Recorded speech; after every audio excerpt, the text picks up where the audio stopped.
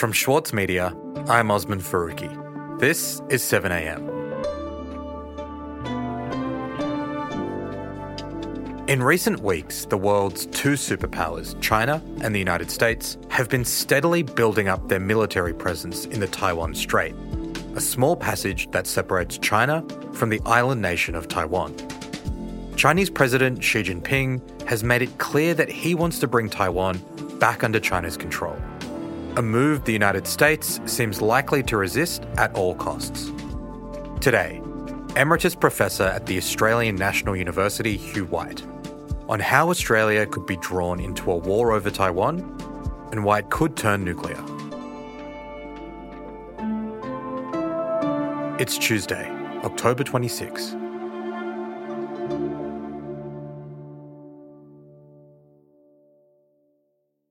Hugh, over the last few weeks, there's been a significant escalation in tension in the Taiwan Strait, this narrow body of water that separates China from Taiwan. Can you talk me through what exactly has been going on there? Well, if we look at the developments over the last few weeks, what we've seen is the continuation of a pattern which is actually pretty long-standing, whereby both sides, and by that I mean China and the United States, are both trying to use military deployments to demonstrate their resolve in relation to the Taiwan issue. The Taiwan Strait is on high alert amid back-to-back military activity by the U.S. and China. And so what we've seen, for example, in the last couple of weeks is a big U.S. naval deployment just in the waters on the eastern side of Taiwan. Washington-Beijing tensions escalate after an American warship sailed through the Taiwan Strait on Tuesday. And the Chinese have responded to that by a really large-scale incursion of Chinese military aircraft into Taiwan's air defense identification zone. Which nearly 150 Chinese warplanes flew into Taiwan's air defense zone and has blamed rising tension on the presence of US and allied warships in the region. So how serious an incident is this? At one level, they're kind of symbolic gestures. It doesn't actually feel like they're preparing for war in the sort of short term, but it is clearly on both sides intended as a demonstration of resolve to use force if necessary to achieve their objectives. And that does make the situation inherently quite dangerous, because what underlies that is a very deep contest between America and China that's not just about the future of Taiwan, though that's very important, but it's also about the future of American power in Asia, the future of China's role in Asia, which of them will be the dominant power. And so that's a really big, long-term, sort of historic, grand strategic question. Can you tell me a bit about the background here, Hugh? How did Taiwan become the centre of this conflict between these two big military powers? Yeah, well, Osman, that's a really good question, because that really goes all the way back into the late 19th century, when it was part of the Qing Empire, the Chinese Empire, and the Japanese took it off the Chinese in the first of the Japan-China Wars in 1894, 1895. And so it's a very emotive issue from China's point of view. Britain, America and China expressed their resolve to exert unrelenting pressure on Japan, compelling her to disgorge the territory she has seized and occupied. And then at the end of the Civil War between the nationalists and the communists after World War II, 1949, the communists won the Civil War, became the Red China we know today. October 1st, 1949. In Beiping, Mao Zedong inaugurates the so-called Chinese People's Republic. The communist victory celebrated with a display of captured American arms. And Taiwan was the key bit of the old China which the communists did not get hold of. And that was a highly authoritarian regime itself under Chiang Kai-shek. In December 1949, Chiang Kai-shek and the nationalist government flee to the independent island of Formosa, 100 miles from the China mainland. The future remains uncertain. The past... That had a huge effect, particularly in America.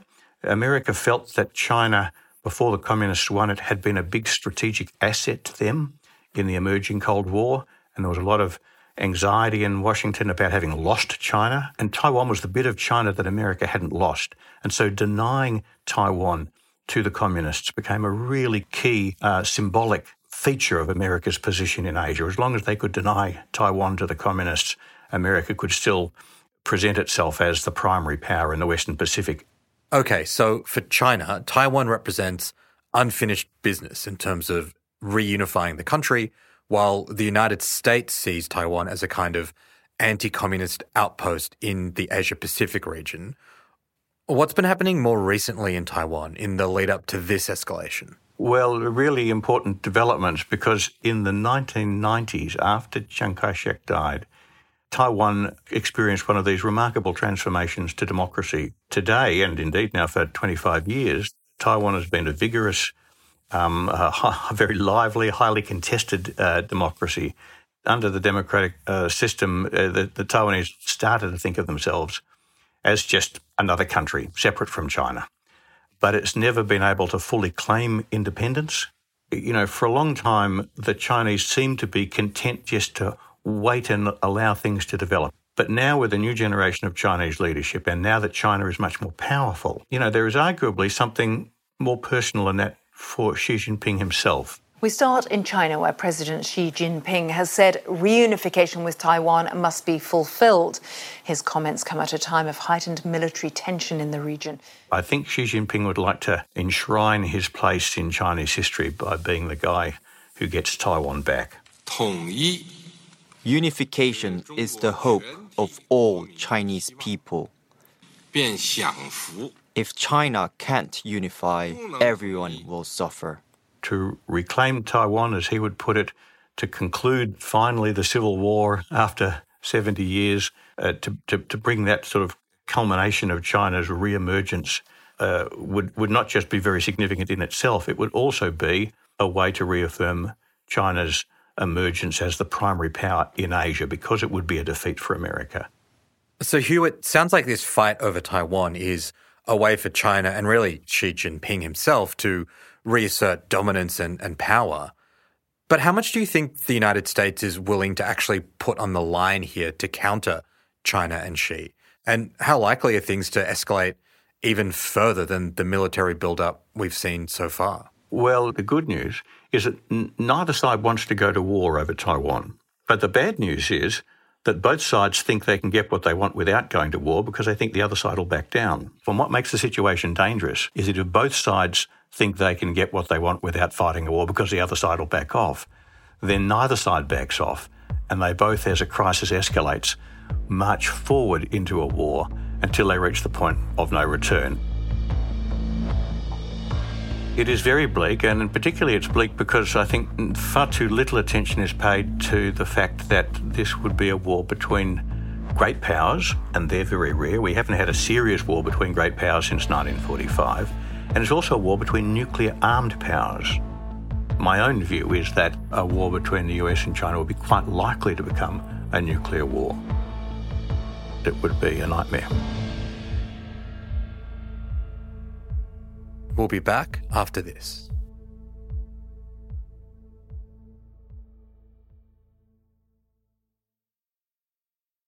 As a 7am listener, you value the story behind the headlines. That's why you should read Post, a free daily newsletter bringing you the top 5 news stories of the day, summarising each of their key points. Sign up today at thesaturdaypaper.com.au/newsletters. For Sloane Crosley, writing about the loss of a friend may not have provided catharsis, but it did allow for the possibility of a better ending. Like, you have this amazing meal that's this friendship, and then you have a really, really, really, really bad dessert with shards of glass in it. And then, like, the book is like, you know, those little chunks of chocolate that come with the bill. I'm Michael Williams. Join me for this week's episode of Read This as I talk to Sloane Crosley about her latest, Grief is for People. Listen wherever you get your podcasts. Hugh, Australia recently announced a new military alliance with the United States, the AUKUS agreement. How does that increase our chances of being drawn into a potential conflict over Taiwan? A conflict that you say could be the most serious war since World War II. Look, I think the really significant driver of Australia's positioning in this is not so much the recently announced AUKUS understanding, but the ANZUS Treaty, which is 70 years old. You know, the ANZUS Treaty does commit Australia and America to support one another if either of them are attacked in the Pacific area. That's the phrase the treaty uses. The scholars and lawyers debate whether the treaty was ever actually intended to cover Taiwan back when it was signed in 1951. If America went to war with China over Taiwan, Washington would certainly expect Australia to contribute, and to contribute in a big way, not the kind of relatively small contribution we made to wars like Iraq and Afghanistan, but really all in. So the United States has this expectation that Australia will get involved and fight alongside them in a war over Taiwan. What does the Australian government think about that? The government has, well, I should say successive governments have been ambivalent about whether or not they regarded ANZUS, the ANZUS Treaty, as applying to Taiwan. But in the last few years, even the last few months, as Australia's relationship with China has deteriorated, and as with things like the AUKUS arrangement that you mentioned, we have identified ourselves more and more closely with America's position in relation to China. And so we turn our attention now, Mr. Speaker, to the Indo-Pacific region, and we know that there is greater uncertainty in this region than at any time since the Second World War.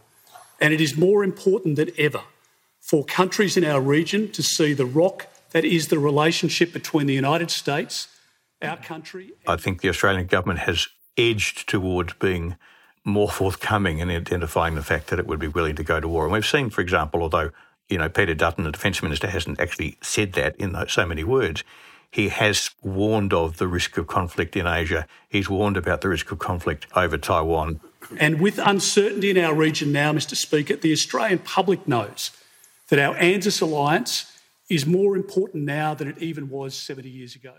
Okay, so Peter Dutton at least seems quite resigned to the fact that Australia might end up in a conflict over Taiwan. What has the Prime Minister been saying? Well, Scott Morrison a little while ago talked about the situation in relation to Taiwan using the phrase one country, two systems. Prime Minister, I might quickly something else. China, the Taiwanese Foreign Minister, Financial Review today, says Taiwan's getting ready for a final assault from China. He wants our support. Do we stand with Taiwan? Look, we've always honoured all of our arrangements in the Indo-Pacific, particularly our alliance with the United States. We have always understood the one system, two countries arrangement, and we will continue to follow our policies there. So does that mean we stand with Taiwan? One country, two systems, I should say, yeah. Now, that's the phrase, the sort of special diplomatic phrase which has been used to describe the relationship between Hong Kong and China. What I think Scott Morrison was trying to refer to was the one China policy, which is the kind of, again, the diplomatic term of art which is used to describe the fact that we and other countries who have diplomatic relations with China do not see there as being two Chinas, but only one China, and leaving it a bit ambiguous which China is which. So I think Scott Morrison was just confused about the diplomatic technicalities on that one, but it was a little bit unsettling to hear the Prime Minister so unclear on something which is likely to be so important in the next few months and years. Yeah, Hugh, I'm kind of struck by the fact that we're talking about what could be the biggest conflict in half a century or more. It has the potential to go nuclear. It has the potential to draw in Australia because of our proximity and our alliances with the United States. And our Prime Minister is confusing our policy on Taiwan with our policy on Hong Kong. That doesn't necessarily fill me with a lot of confidence. No, look, I think that's entirely legitimate. I don't get the impression that the government has thought very carefully about this. And I might say more broadly, I don't think the government has really thought very carefully about the whole question about how we manage our relations with China and how we position ourselves between America and China in what is becoming one of the most complex and difficult and important strategic contests in Australia's history. But there's no real evidence that either he or his foreign minister or his defence minister are really asking themselves, how is this going to affect us? What can we do to reduce the risk of this crisis getting out of hand? How can we position Australia best to deal with this? They seem to be sort of content to be drawn into it by the actions of others. And to me, that's not the action of an effective and responsible government. So our government is not asking those questions about how we can de-escalate the situation. But what do you think we could be doing? And do you think there's a chance that that de-escalation can actually occur? Look, I don't think there's much prospect of a significant de-escalation in the crisis around Taiwan itself. I think Beijing's determination to achieve reunification sooner rather than later, America's determination to stop that, makes that situation extremely intractable.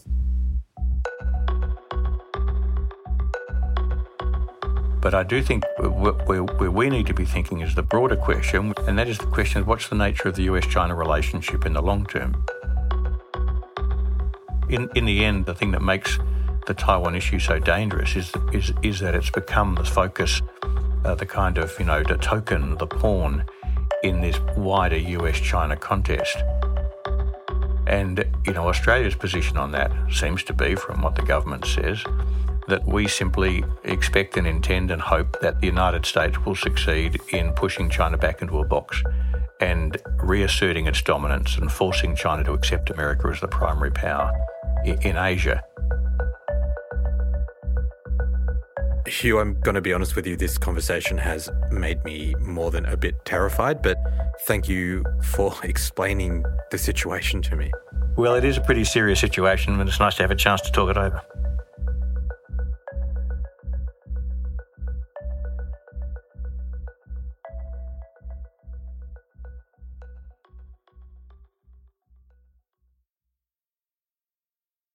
With award-winning news coverage and reviews, The Saturday Paper is essential reading for everybody. For a limited time, subscribe to a year of our quality, independent journalism, and you'll receive The Saturday Paper's stainless steel coffee cup, made in collaboration with Fresco, for free.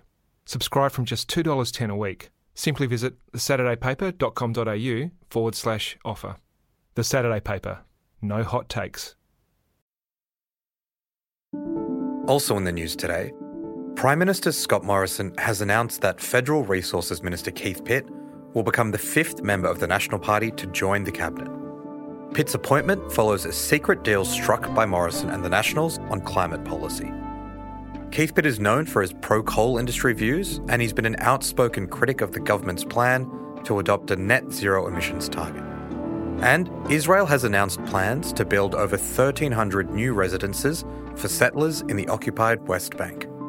The settlements are considered illegal under international law, with US President Joe Biden previously declaring his opposition to their construction. I'm Osman Faruqi. This is 7am. See you tomorrow.